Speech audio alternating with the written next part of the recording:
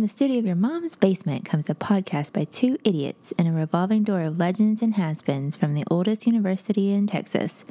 This is Purple, Gold, and Getting Old. So I guess the line between pranks and assault is, does it make you laugh? And that's a very fine line, because pranks can pretty much be assault if you think about it in certain circumstances. So, like, but if it makes you laugh, it's like, Does that mean we can say whatever we want on this podcast? As long as we're laughing, it's not libel or slander. I think that's like the Ricky Bobby. I said it with all due respect. With all due respect. So while at UMHB, what was one of the best pranks you were involved in, either doing to others or having done to you? We, as you know, we do follow the golden rule as believers and alumni of UMHB. Like a good school should. Absolutely. Well, the greatest prank we ever pulled is actually one we're saving for another episode, so we'll keep the suspense for our listeners. I will give you I will give you the name of the best prank ever pulled, which we are hoping to have on the next episode, which is called Operation Paper Flood. The best prank that never quite happened, that was extensively planned, was one called Operation Fire and Flames, which had nothing to do with fire, but we'd been listening to a lot of Dragon Force and playing Guitar Hero while we planned it. And that prank was to capture a bunch of birds on the roof of Getty's, because you could jimmy the screen door open. And we had the traps ready. You could capture all these birds. And we had this guy's apartment we were going to go into. We figured out they never left it locked. And so we were going to go in there, cover his roommate's stuff so that he was the target. And we were going to put out plates of bird seed and laxatives. And we were going to have all these bagged birds we'd caught and just release them into the abyss of his room and get out. Incredible. I love it. Pretend it happened. It makes it a better story. Yeah, I get you. I've told stories like that before where, like, I almost did something. Well, I'll just tell them like I did it. This buzzkill brought to you by Topo Chico, which you can't see on my screen. That's right. Oh, nice. Yeah. Unplanned. Exactly. Please don't flag us, YouTube. That's not a paid sponsor. I wish it was. I got prank started really quickly in my days at UMHB. Freshman year, I had a roommate, and I was really obnoxious to that guy. You were obnoxious to somebody? Yeah. I thought it was hilarious. So I had another friend who dated this roommate, and at UMHB, we're a Baptist school and Christian, and everyone is very strict with their rules about boys and girls, except not everybody. My roommate being one of them. And so you would have once a month these hourly visitations. Is that? Thank you, Jeff Payne. Is that Jeff Payne's? I wrote the bill. Jeff presented the bill to tend to push the bill. Got it. And it no, happened. I just started joking. Visitation sounds like something you do in prison. Only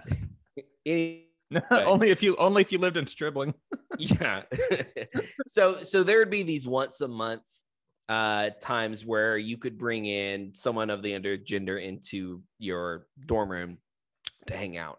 And so this was the time when my roommate wanted some alone time with my other friend, and being the good Christian studies major that I was, I disapproved of what might be going on in there. Shenanigans, we'll call it. But I was also a prankster at heart.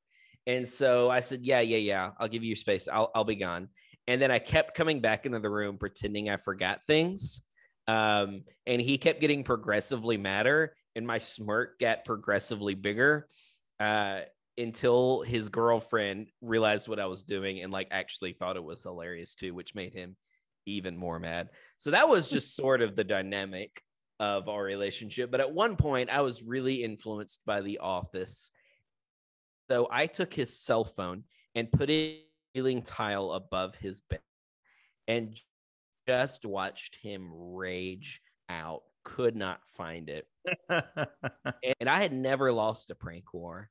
And in fact, I want to say this is the only prank war I have ever lost. I thought I will go to whatever extent. And so things progressively started, I do one thing, he'd do another. I can't remember all of them, but I do how it ended, because he sure ended it.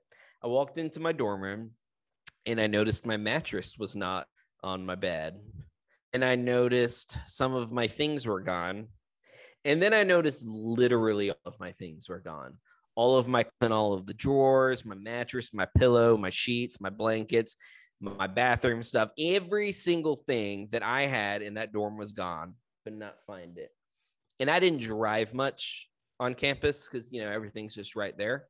But about a day later, I realized, because I had to give up to get my stuff back, and I wouldn't do it. So I'd tried sleeping on just the bed slats of the wood of those little dorm beds. And then I realized my Land Rover was gone. So everything was gone. I think I gave up after 3 days of not having stuff, maybe 2 days. I don't know. It was a long time to not have anything other than the shirt on your back. And apparently all of my stuff was in my Land Rover parked on the other side of campus. And that's when I just finally gave up and said, I need my stuff. He had won and I had been defeated. So sad day for me. Yeah. So it sounds like we've got some guests that are coming on that have a pretty epic prank war themselves. Yeah. And kind of to give the audience a scope here, because, we're new. We don't really know what range of class years or ages are listening to this. So these guys were involved with a prank war that went on for about 2 years. I became a freshman halfway through it. And what people don't realize is it kind of branched off because these guys all lived in a dorm together. They all pranked each other. Then these guys moved off campus and they still had a prank war with the guys who lived on campus. Well, when the guys on campus couldn't go off campus or couldn't figure out when they were at their house, they just started pranking each other. So it kind of just branched into this whole, we disrupted the timeline and created all these side timelines of prank wars. And you got to be careful about name dropping on this thing. I had these two neighbors. I'm going to name drop Ryan Brack and Joseph Cantu. If you're out there, I hope you're doing well.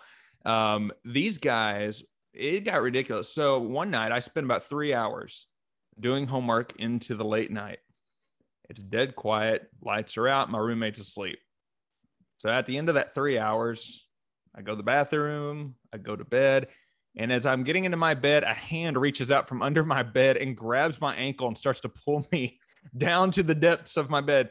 Brack had waited 3 hours for me to finish my homework just to do that. So he got sick a few nights later. I crept in their room and I put a bucket of water by their bed and took a cap gun and just started firing it off out next to his head. So he jumps out of bed and just splashes. I help him clean it up. But what I didn't tell him was I put another tub there. So the next morning, our alarm goes off, and me and my roommate, we kind of listen to the wall, and we hear their alarm go off. And the next thing we hear is a splash and a bunch of cussing. And I think what ended it was after the two of them waited while I was in the shower, jumped out and poured cold water on me with water guns, or shot me with cold water. I decided to bust in with an aerosol can and a lighter, and I just kind of flamed through their room. I guess it's been a decade. I can tell people that I almost burned McLean down. And I think that effectively ended it. But even then, there were all these side things going on. And so the guys we're bringing on today were known around campus as the Hall of Justice guys. And we are going to bring them on now. I will let them tell you their names, but welcome the Hall of Justice. Recording, ladies and gentlemen, please welcome reunited on this podcast, the men of the Hall of Justice. Gentlemen, how y'all doing? Lovely. Happy to be here. Yeah, doing well. I asked them how they're doing, like I haven't spent the last 10 minutes talking to them. We've been having a good time without our audience already. I'm going to go counterclockwise based on who's on my screen. Dustin, let's start with you. Just got to tell us when you went to school at UMHB and what you've been up to now. I went to school, 2003 to 2007. Is that right? Yeah, I graduated in 7. Since then, I've done about 3 different careers. Is that about right, guys? At least. Sounds about right. Are we counting the military? Yeah, we can count that. Yeah, I left UMHB and went to Iraq with the Marines, which you'd be surprised how absolutely similar. The language, the attitude of the people, just all very much the same. I came back. I did seminary at Baylor at Truett, and then worked in nonprofit for like 8 years. And now I'm in school to give people drugs, but prescription ones. So I'm studying to be a PA, so I can do that legally now. So how's the illegal side going? I mean, that sounds intriguing. I don't know. I have a medical license to worry about. Can't answer that Far more question. lucrative. Stop recording and we can talk. Yeah, there you go. Patrick, go for it. Yeah. Patrick McDonald, went to UMHB, took 5 years. So it was 05 to 2010. Let's see, live in Dallas now, work in a medical lab of all places. Just kind of been in service industry, but nothing too technical. Also drugs, or are you supplying Dustin? That's what I want to know. Yeah, I'll talk about that later. But no, doing medical lab stuff, nothing too technical, not like running instruments or anything, nothing like a PA school or anything, but more like answering phone calls for doctors, and they ask questions about us, like, do you perform this test? And like, I know, I call someone else and say, do we run that? So simple stuff like that. So I'm doing that. I'm taking classes online as well to be a teacher. I'm getting teaching certification. So it's very slow. I'm imagining it might be done in the fall sometime, but just kind of want to have something to do in the long run, long term. Ooh. And a fun fact for our listeners, Patrick was my roommate my sophomore year. It was blast. Yeah. Todd. My name is Todd Hartman, and I went to UMHB 2003 to 2008. Also did the Victory Lap. I've been in Austin ever since graduating. I've been in the concert industry. I did a little stint in ministry on the side for a while, and I'm back in the concert industry again. Tim Nation from College Station. Haven't heard that in a long time. I thought you might not have. Boy. Tim Nation. I was at UMHB from 2005 to 2010-ish. I'm the only one that didn't actually walk away with a degree, just a whole lot of debt. I'm actually 4 hours away from a degree. That's a absurd story, but yeah, there was no reason to ever really finish a ministry degree when that wasn't going to end up going that direction. Ever since I moved up to Dallas, got a job at a software company, and then switched over from customer support over to sales pretty quick. Figured out that I'm really good at talking to people and monetized that, and was more or less miserable for about 15, however long it's been since we were in school, like 11 years or 12 years.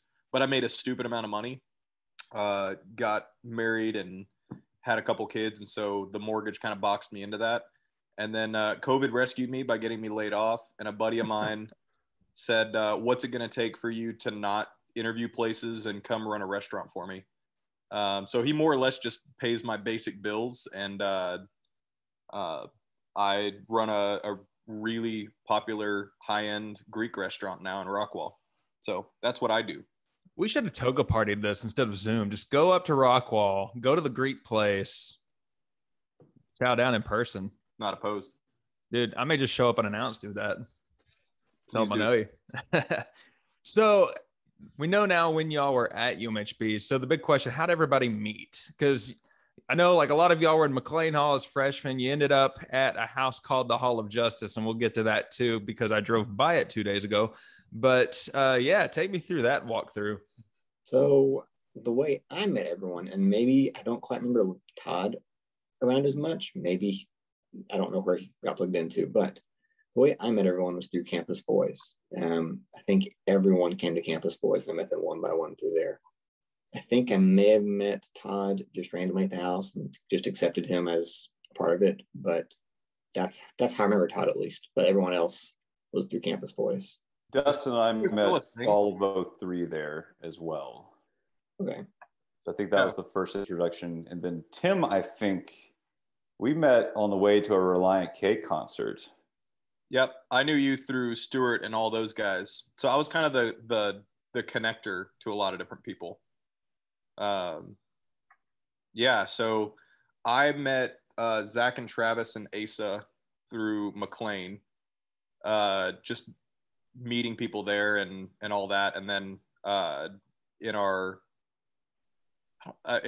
probably welcome week, we all started hanging out. And I also was friends with a guy named Stuart, who was buddies and roommates with Todd. And so those were the two groups that I hung out with, was the crew that all knew each other from Austin, whom Dustin was like their older friend who went to UMHB. So like Dustin was like the elder statesman of that group, and he like kind of ran things.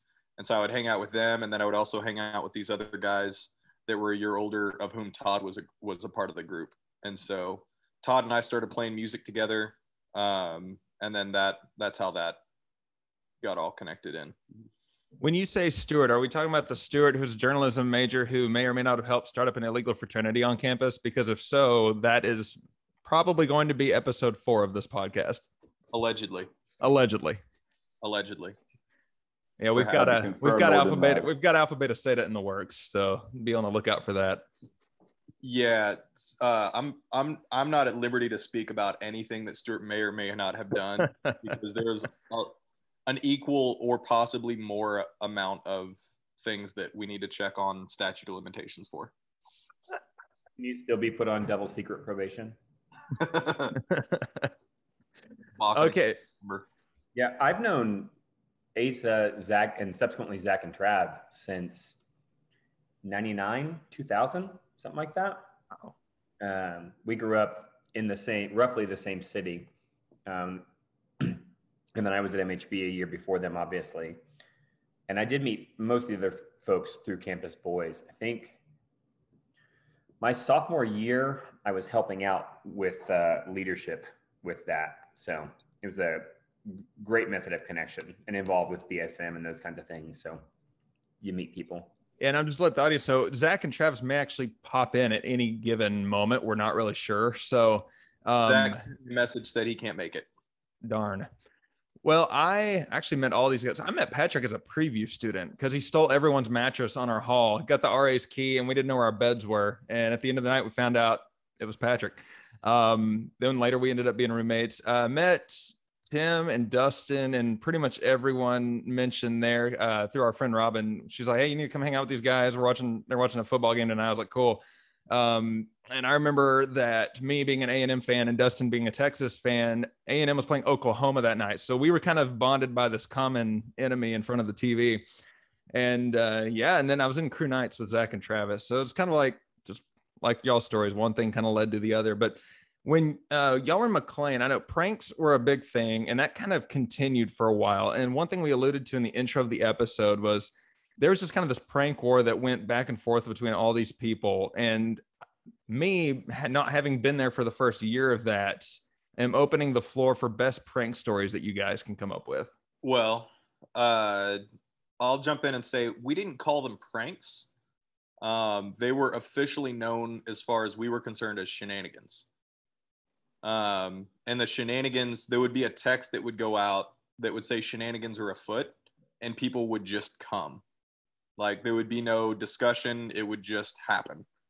And yeah, we sometimes actually it's just one word. Yeah, shenanigans. Yep. And yeah, stuff would just happen. And everybody sort of had their own little role to play, which is one of the biggest reasons I'm super bummed that Zach's not here, because he was more or less like lighter fluid. What's that? Started everything. Yeah, like Zach would never come up with anything, but we would just get Zach to do stuff. Always. I mean, like, Zach is, even if he wasn't the spark at that point, like, you can throw a spark at charcoal, it's not doing anything. But like, you put lighter fluid on it, like, a small spark, like, something bad is going to happen. And that's kind of the role that Zach plays in the world. So here's my favorite story whenever I'm telling people about our group and giving people an understanding of who Zach was. I used to say that I always say that Zach was, he was an only child. And so he liked to keep his group very small. He liked us, and he decided pretty early on in freshman year that everybody other than us, he didn't like. So he just liked us, and everybody else, he could go to hell. And he would be a very loyal, excited lab puppy. That's basically who Zach was. Very rambunctious, very messy, very dangerous, but very loyal. And so a great example of that was when we first moved into the Hall of Justice. And Dustin, you're in the middle of this story. Asa and I were in the living room. Asa and I were in the living room watching TV one night, and Katie Potts and I think Alicia were over at our house, and they were flirting with Dustin, and they took a stuffed dog, was it? And took off. Yeah. And It was a dog. and jumped into Katie Potts's car. And this stuffed dog was apparently a dog that Dustin had had since he was a child, and Dustin's got a thing about specific items that he's really connected to. No, So, this was a more recent acquisition. Yeah. Okay. Until my dog, I only become attached to inanimate objects because in college I was psychosocially and emotionally unavailable. Sure. So I had to attach to something. So these girls were flirting with Dustin and grabbed that dog and ran and thought that it was really cute and funny. And it was like 40 degrees outside. And another part of the story is Zach always was never completely naked, but was always the most naked. So whatever anybody else was, he was more naked than that. And almost always he just lived his life in basketball shorts, and that was pretty much it. I think Todd was the most naked. Todd took it as a challenge. Only in Todd would be the most naked. Yes. only when we didn't run the air conditioner. Right. But Zach, but this was February in this story, so Zach was the most naked. So Zach was wearing basketball shorts only, and he was hanging out in his room, which was at the back of the house. And so the girls took off with the dog and jump in their car, and I just hear Dustin scream, "Zach, they got the dog!" And Zach has no idea what we're talking about. He has no idea if this is an actual dog. He has no idea if this is a toy. But Zach couldn't care less. And Zach runs from his room, and we just hear dun, dun, dun, dun, dun, dun, of him sprinting down the hall and slamming into the front door and out the front door. The girls have gotten into the car, and he's now jumped on top of their car. So he's on top of their car, riding it, and they're like, "We're going to drive off." And he's like, "You better not. You better not." And this is a Explorer, I think. So not a like kind of short SUV car. Yeah. Like he hopped on the roof of the car. So as they start to slowly move down the road, and Zach now gets down in like a 3-point stance to like hold on to the car, but he can't like get down on it because it's freezing, and the top of the car is freezing, and so he shouts at them, "If you don't stop, I'm gonna piss on the car." And they say whatever, and so he's Zach, so he goes ahead and 3-point stance, pulls his shorts down and pees on the top of their car. They hear that on the top of their car and stop, which causes the urine to run down the front of the car and into the vents. At this time, Todd has been summoned and has got Todd and somebody else and has boxed in their car. So they stopped, and so Todd and somebody else had boxed in their car, and so they can't now move, and their car is now smelling significantly of urine, and they start negotiating to try to get the dog. And the girls are being tough about it. And Todd says, "If you don't give us the car or the dog, I'm going to let the air out of your tires." And before they can really say anything, and this is a great example too of where things would eventually lead to, we always said that Todd doesn't understand escalation. Todd begins at escalation. So Todd just takes a key and immediately goes into the air on the tires. And starts letting out the air on the tires. Meanwhile, Dustin and I are just hanging out in the living room watching TV. And so eventually the girls give the dog back, and they just walk back and leave the girls down the street stranded. And all of our phones get lit up. Zach walks in and just tosses the dog to Dustin and walks back to his room and says nothing. And all of our phones light up from these girls blowing up our phones, and we refuse to answer until Asa walks through and just judges us and goes and fixes things for them. And that's pretty well how shenanigans happened and who Zach was in the mix. I've heard a very abbreviated version of that story and had no idea all that unfolded. Yeah. That was the last time Katie ever came over. Eventually we had one car in front of them, one car behind them so they couldn't move, Zach remaining on top of the car in the cold, and Todd letting the air out. And at some point they tried to negotiate for us to helped him go and warm his tires, which like there was no bargaining chip at this point. Yeah, who holds all the cards? Not you. Yeah, we all eventually all came back at once, and then Asa left to go make it better. Yeah, we knew he would help them out.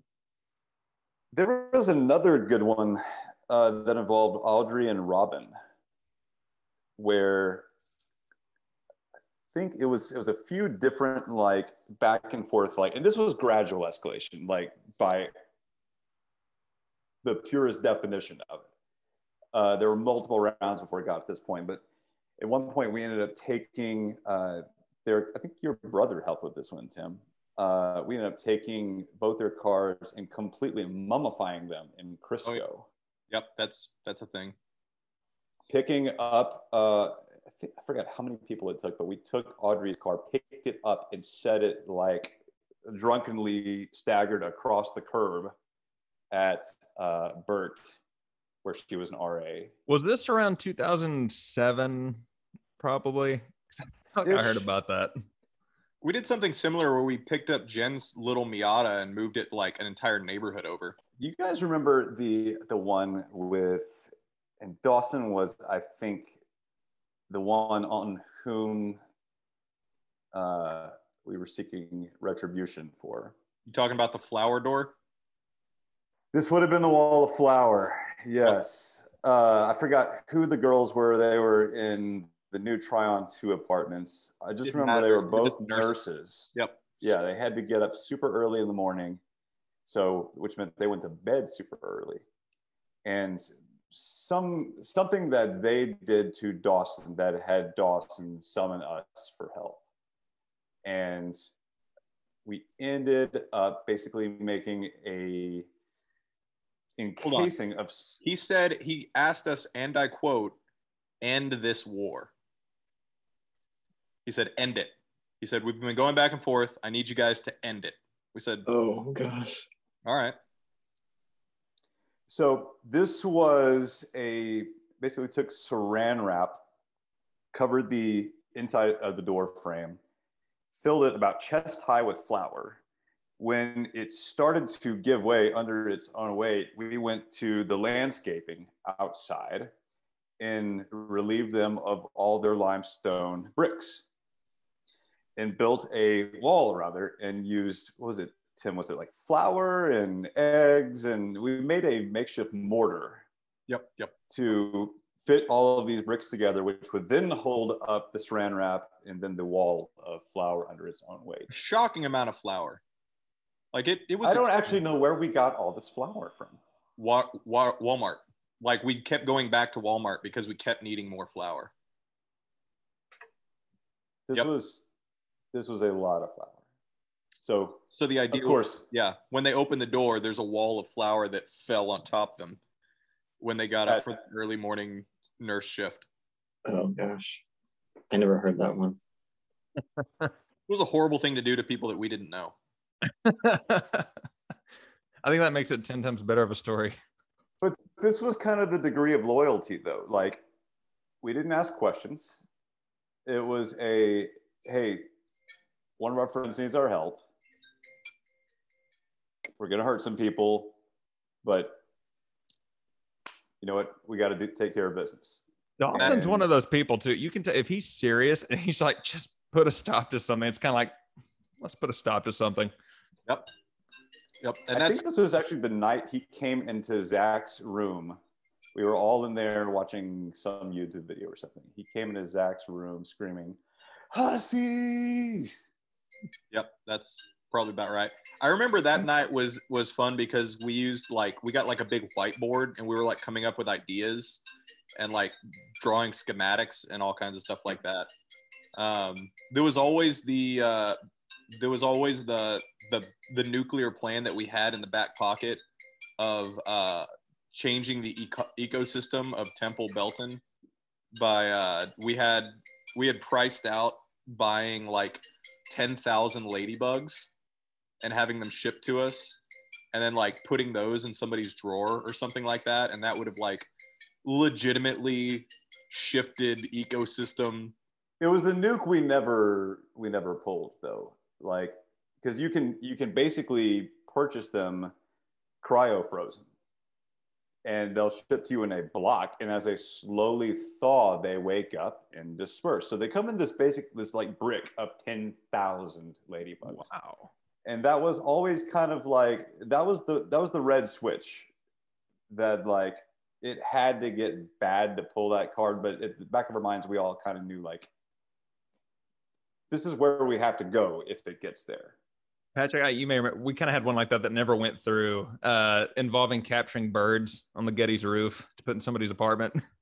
We never went through with it, but it was a pretty solid plan, but it was just kind of not worth it in the end. But I'm gonna save that for a different episode. All right, so the way I kind of understand it, it's like when you guys all moved to the house, there was still like people who were involved with these shenanigans still in McLean.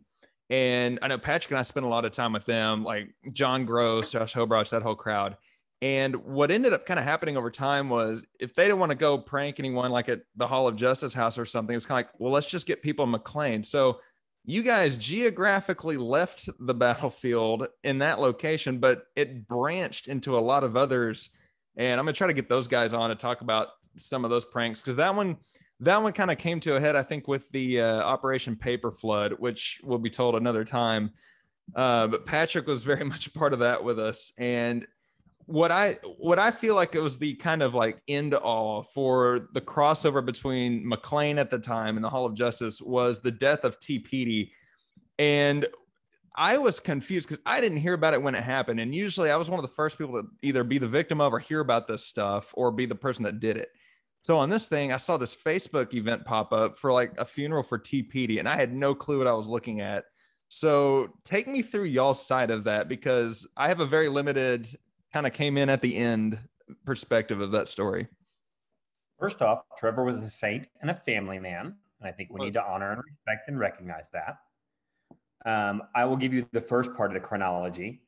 I think it was the day of formal, probably. Because some of us were headed out of town for, we were going down to play an ultimate tournament in Georgetown and then go down to formal that night, which is what you can do when your body is 20-ish years old, right? And we walked out of the house and there was toilet paper everywhere. I mean, it was a good job, like it was well done. And so I shouted into the house, and of course, Zach is the first one out the door, which is easy when you don't have to get dressed, because dressed is not a thing that you do. And he came out and looked, and as we are standing there, I don't remember who else is out the house at this point, but as we're standing there, Trevor falls from a tree, dead. As Zach tells it, he heaves several times. Yeah. Like a breathe, damn you, breathe. So there's a funeral for him, of course. I saw like a bunch, like people were invited to that or something. Okay, so for the funeral, there's a chase. Yeah, there was a lot of stuff that happened before the funeral. The funeral was the culmination of quite a few things. Zach was one of those people that he just needed a little bit of runway, and then once he got momentum, things took off. Foreshadowing his future career. Yeah, I was about to say, was that a nod to the Air Force? Yeah, he's a fighter pilot now, which should frighten all of us. So he can pee on the roof of your car from the sky, folks. Probably has. I was inverted. Probably so much. Yeah. Probably so much worse. So he once this beloved house comrade known as Trevor Nuts Petey falls from the tree and breathes his last, Zach immediately takes that as an opportunity to begin legitimately getting upset for this comrade that is now, of course, he was a part of our family, and creates this extremely large thing of this wasn't a prank, this was an assassination, and begins like a full-on investigation, starts planning out like multiple steps of like bringing people into the house to interrogate about it, like putting together alibis and like timetables, like writing down where people were at different times, who they're saying they're with, and then cross-referencing. And it legitimately took a lot of time and effort. Like this was Zach's job for like a week. And all it did for us was we just poured gas, you know, we just kept putting oil on the fire, which was kind of my job. Okay, I got it recording again. Somebody would return to the scene of the crime. Right. And we ended up, I forgot who we used on the campus police, but basically running some license plates, which the campus police shouldn't legally do. But well, let me interject real quick, just to kind of give you another point of view on that. Wow. I'm doing homework in my room one day, and there's a pounding on my door. Preach busts in. He's like, "Did you saran wrap a freaking squirrel to my windshield or whatever?" He's like going off, and that was a little bit after all this. And so I was like, "No, why would I put a squirrel on your windshield?" And I started thinking, I'm like, did somebody dig up the squirrel that they buried over at the place the other day? But before that, we'd heard that, you know, it's like, oh, somebody killed that squirrel at the Hall of Justice. They're out for blood, you know? And I remember Hobroch and I were talking, where I was like, dude, we don't want to flare all that up again. Like the pranks, like it's branched into all these side wars by now. We don't want to like get into a head on head with these guys. And so then I see John Gross, like right after that, he's like, I think they think it's us. It's like, I don't know who it is, but we didn't do it. And Patrick was being delightfully mum about all of it right about that time. Well, Patrick was hanging out in our house as we were trying to figure out who this son of a bitch is. Yep. And is legitimately like holding bright lights in people's faces. And he's just sitting there watching all of this. Did a very fantastic job, I'd say, of keeping his cool during all of it. Yeah, my job is basically just sit there and be quiet like you usually do, and just listen to what they're saying and try to figure out, is this real? Oh gosh, it is real. Just after sit there, Patrick. So after the funeral, somehow we got a false lead. We've got to get that to it was Preach. So what I heard what happened with Preach was that so I know what I did was that I, like, late one night, bored to death. I was roommates with Tevin, and Tevin wasn't home that weekend. So like at 2 a.m. I said, I'm bored. I'm going to go buy toilet paper from Walmart. I'm going to their house. I'm just going to toilet paper it. And went to bed and woke up at like 3 p.m. the next day and said, what is going on? Like, I slept hard, and said, oh, what have I done? And so from there, I just said, lay low. Don't go over for maybe a week. And then I came over and said, oh, okay, it's real. And so somewhere, like, it was 3 weeks. And somewhere in those 3 weeks, I told Preach. And he was the only person I told, which, gosh, what a poor decision to tell anybody. Why tell Preach? And so from what I heard later was that basically Preach came over one time and got duct taped to a chair. It was interrogated with like a lamp by Zach and saying, like, did you do this? Who did this? And Preach, I imagine, tried to not say anything, but realized at some point, I'm not going anywhere if I'm duct taped to this chair. Like, I have to say something to get out of here. And he told. All right, I've got to interject for a second. I need to be understood. Like, when Zach gets really excited about stuff, like this legitimately, like, we blurred where it's like, this is a joke, to where like this became a thing. Like, it became real. Like, Trevor Nuts Petey was what he became known as, T-Petey, became a real person that we were like legitimately upset about. Like, it wasn't a bit so much that like we like the illusion got blurred and it got weird real fast. Like, it was a real thing. And that's where the funeral came from, where like we all legitimately were in suits and like there was, you know, flowers and candles and a 21 airsoft gun salute. There was a legitimate 10-minute long eulogy that Zach gave, which was the most absurd thing that I'd ever heard in my life. And we buried him, you know, and, you know, everybody, you know, said our piece and respected it, and, you know, and then set out to, you know, vow revenge. And so that was the context for the weird that came out of this. Like every once in a while I'd be like, we're doing this for a mediocre toilet papering job, right? No, we're doing this about a murder. Got it. Okay. Well, I got to give Patrick credit, because I mentioned earlier in this episode, I met Patrick as a preview student, and the first thing I had, so Patrick was like super quiet and barely spoke to us and kind of went on his way. So at the end of the night, he was the last person we as preview students would have expected to have stolen every mattress out of every bed in that hall of Gettys and thrown them in the community bathroom. And I was like, dude, this guy's an animal. And so then we, you know, fast forward 2 years, we're roommates and all that. He was playing very mum during this whole thing. And I just remember that John and Josh kept getting increasingly nervous. And it's just like, dude, they're like, these guys think it's us. It's going to re-escalate into a brand. Oh, is that the funeral picture? It is. Yes. Yeah. We studied all of those pictures too, to see, because we knew that whoever did it would be there. Yeah. So it was about 3 weeks after this that, you know, we had basically landed on it. It was Preach who'd done it, and he is going to pay for it.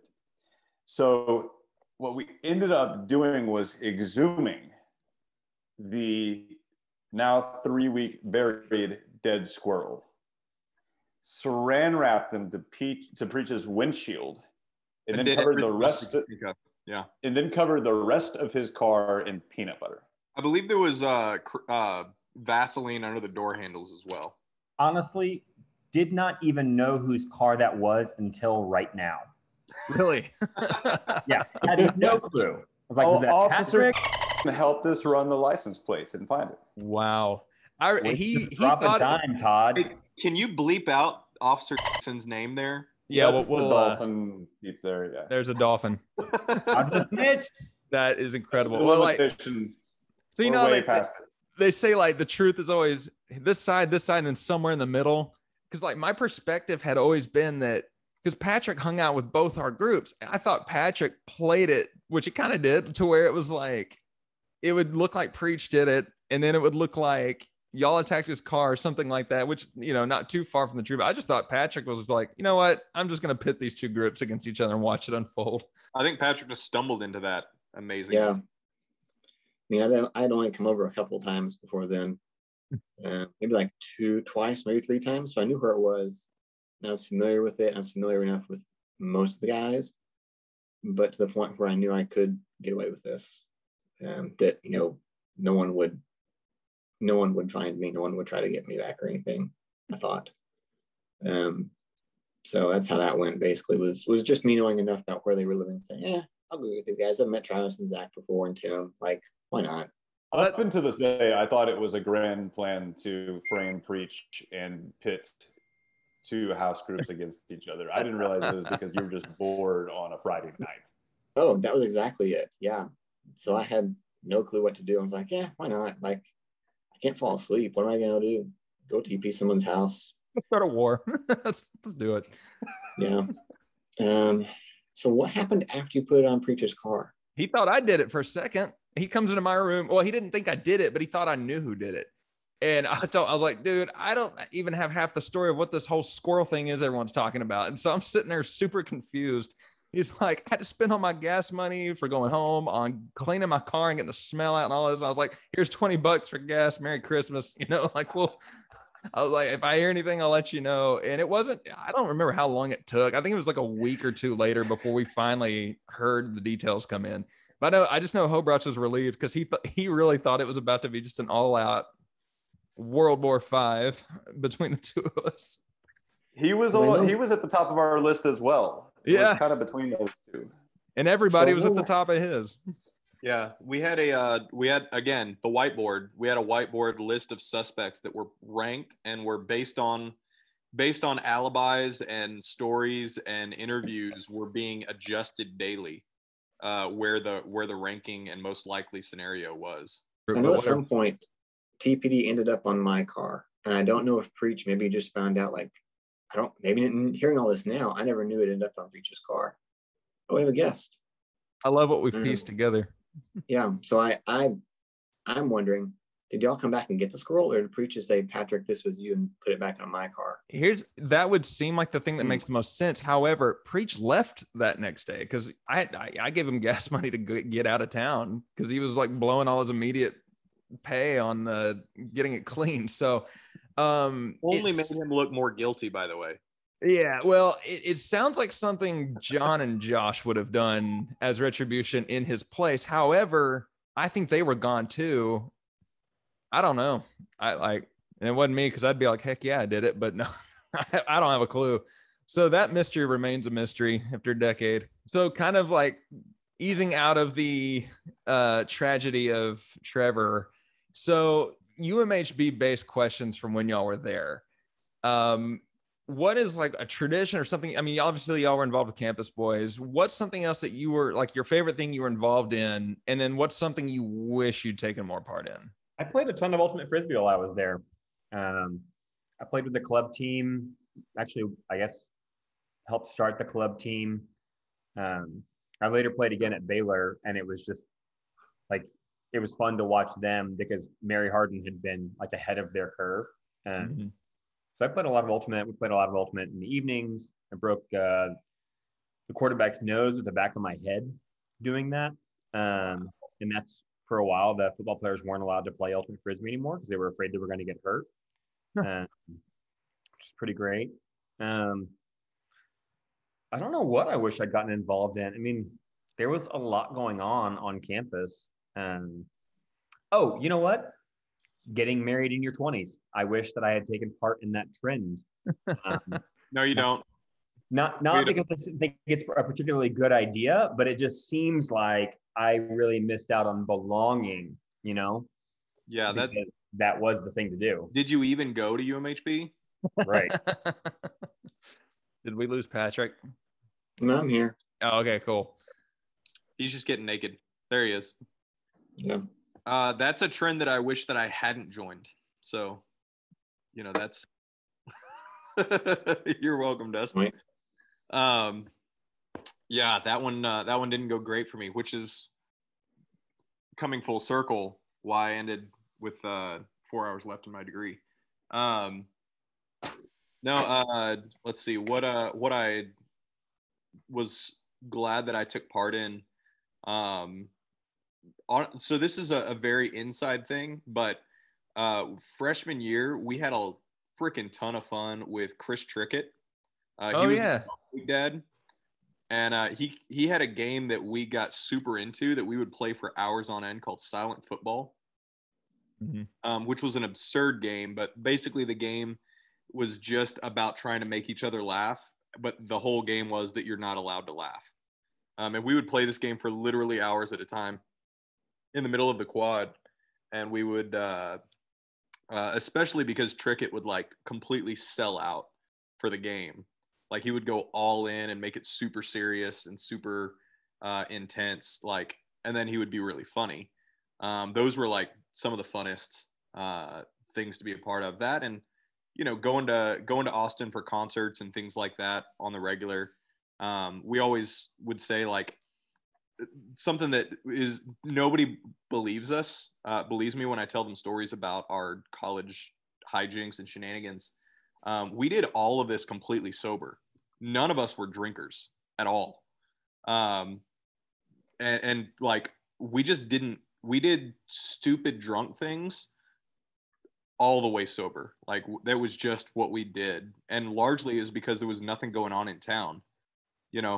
I grew up in College Station where everybody has a million things to do. And so nobody comes up with fun things to do because everything's made for you. In Belton, there's a lake and you can leave town if you want to go do something.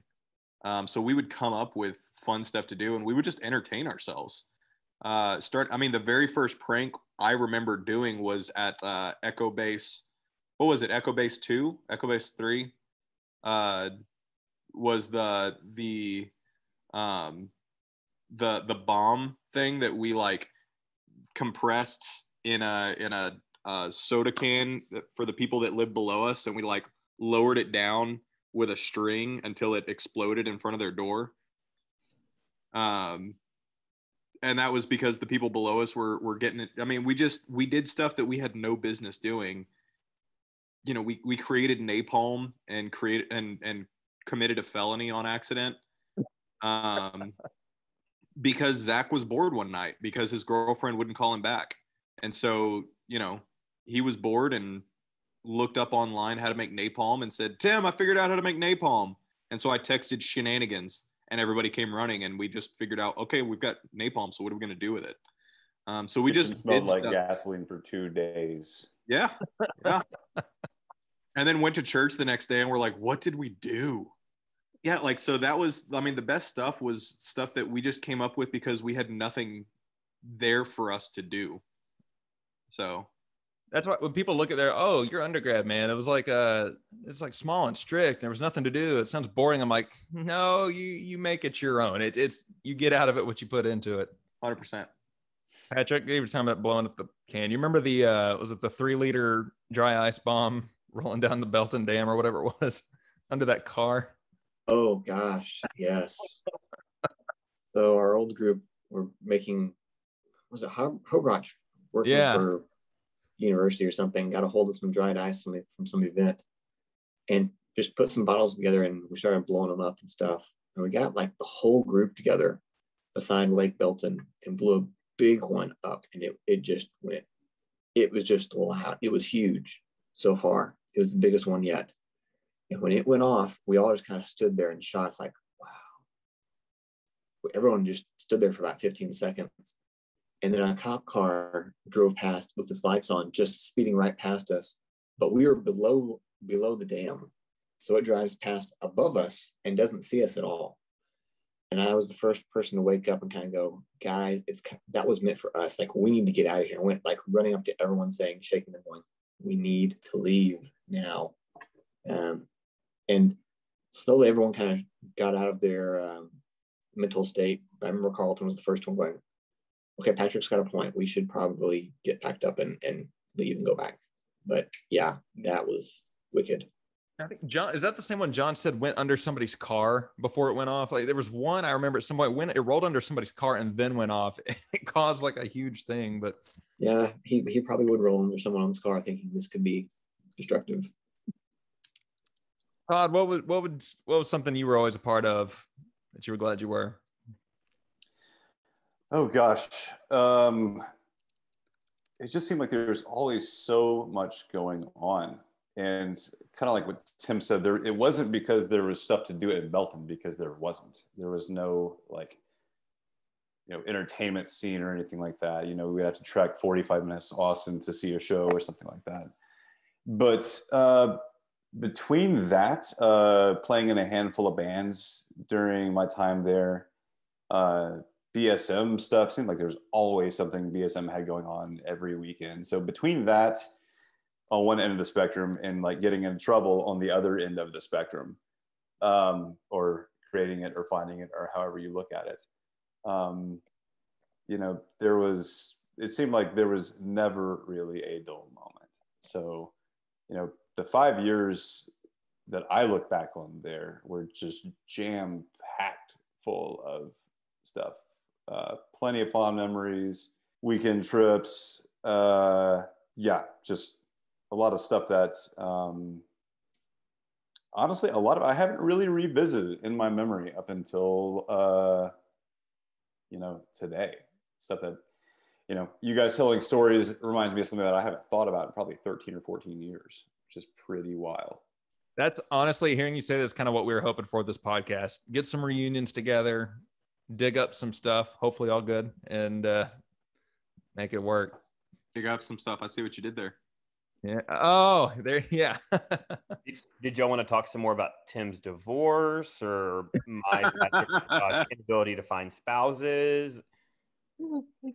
Does that one need to be clipped out or what? Oh no. That's a vital part of how things went. Yeah, True. That was the C4 that eventually blew up the hall at some, you know. Well, okay, you mentioned the hall, and I know we don't have a whole ton of time left. I meant to ask earlier, who named it the Hall of Justice? Like, who brought? Well, that was Travis. Travis was trying to come up with a name, and he had some sort of Facebook event, I think, made for, like, come and see our house, and he couldn't think of anything to put, and so he just made some kind of thing on paint program of Hall of Justice circle, and just put everyone's face and a name to it, and that was that. That's how the name stuck. And then I made bored one night for like 2 hours on the computer. I make some kind of use paint program and take in some characters from DC Comics and copy paste them in and change things like Dustin was in the Marines, so I replaced the Superman logo with USMC Marines logo or something like that. And so slowly I put in like 6 different characters and just named them like, yeah, this is that person, this is that person. So I think from there it really stuck because they knew about it and everyone saw that. I vaguely remember that. Just like I vividly remember the house party, but I vaguely remember you making that picture. Yeah, we did name all of our places that we lived. So the Green Dragon was the apartment, which was a Lord of the Rings reference, and then Echo Base 1 and 2 were the cold rooms that we had in McLean, because they was our apartment. Huh? 2 was our apartment when Zach and Trav moved in with me. Yeah. Right. Echo Base 1, Echo Base 2. Yep. Whose apartment did I come to when I think I had like stadium leveled to the couches or something like that? Echo Base 2. That was okay. That was your place.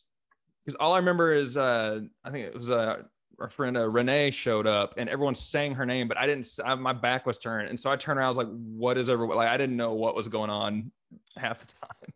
Yeah, so, Zach, I think, spent an entire summer building those risers for the couches. Zach's a guy that commits, man. He finds a bit and he just leans into it. Zach became a Jedi. Remember that? Yes. Can I tell that story real fast? You have to now. Okay. So one of Zach and Travis's favorite things to do was to shoot each other when they were unaware with the airsoft pistols. And so and Zach, as we've mentioned a handful of times, was always not naked, but the most naked. So he was hanging out in basketball shorts, as he was like to do. And Travis popped him with the airsoft gun. And Zach was just fed up with it at this point because he just kept getting stung. And he ran into Dustin's room and came out with the katana, a wooden katana. Now, Dustin, was this yours or Ace's? I assumed it was yours. It's mine. Okay, so a wooden katana. And he was like, threatening Travis with the katana. And Travis just kept shooting him. And because he knew that he wasn't going to actually attack him with the katana. So he just kept getting popped with the things over and over. And then Zach was like, hey, I got an idea. Let me see if I can get this Jedi style. And so he was like, okay, I'm ready. And he would get, shot 3 times in a row. And he would he's like, ow, ow, ow. Right. And a couple of times this happened. And I'm sitting there watching this whole thing unfold. And I was like, Zach, you know why this isn't working. He goes, why? I said, because you're using your eyes, man. You got to go blindfolded and use the force. And he's like, you're absolutely right. So he goes and gets a t-shirt and covers his head with it. And I swear to God, the first 3, he actually blocked. And then there was silence. And he pulls it off and he goes, I'm a Jedi! And just starts running out of the apartment, running through the apartments, just screaming that over and over and over. I'm an effing Jedi. I'm an effing Jedi. I'm an effing Jedi. And from that point on, Zach was a Jedi. I mean, I think we all knew the Force was strong with him, but I've never heard that. It's true. Now I imagine him with an F-35. Yeah. America. All right. So Last question I have on my little list here. Speaking of incredible talents of sorts. Oh, that was a terrible segue. Anyway, athletics. Favorite sports-based memory you have from UMHB? Getting banned from football games on the couch crew. I didn't even pull that off. What'd you do? I mean, we were not allowed to go. They told us to stop going because we were harassing people and whatnot. Oh, you mean you specifically, or the whole? The group as a whole, but I remember it was the when we printed off a picture of the quarterback's girlfriend in like a giant mosaic, and we were gonna hold it up in the end zone whenever they were close, and that's what got us banned. Part of me wonders why they just like disbanded the entire group in 2012. But then there's other times where I'm like, how did we make it that far? Yeah, it was unacceptable what we did. We were those guys. Like we were the Texas Tech of D3. It's crazy, y'all. I will tell you, because after y'all left, it took about 2 years, and especially when Tinda graduated and I kind of took over. The freshmen and sophomores who came in at the end thought we were just the meanest and most vile people in the world. But really, compared to what it was when I was a freshman, it really wasn't. Like, I think the peak of meanness was when Dustin Barksdale was running it. But really, I mean, it kind of just unfolded over time. It's like, oh, that's offensive. They're soft. They got soft. Like when you're winning a game by 60, you got to make it more entertaining. Yeah, and the other's expense is the natural place to do that. Yeah, of course. Yeah, I mean, I wish I would have played more Halo. It's probably all sports I ever played. I think intramural sports was the most exciting set of sports related activities at Mary Hardin.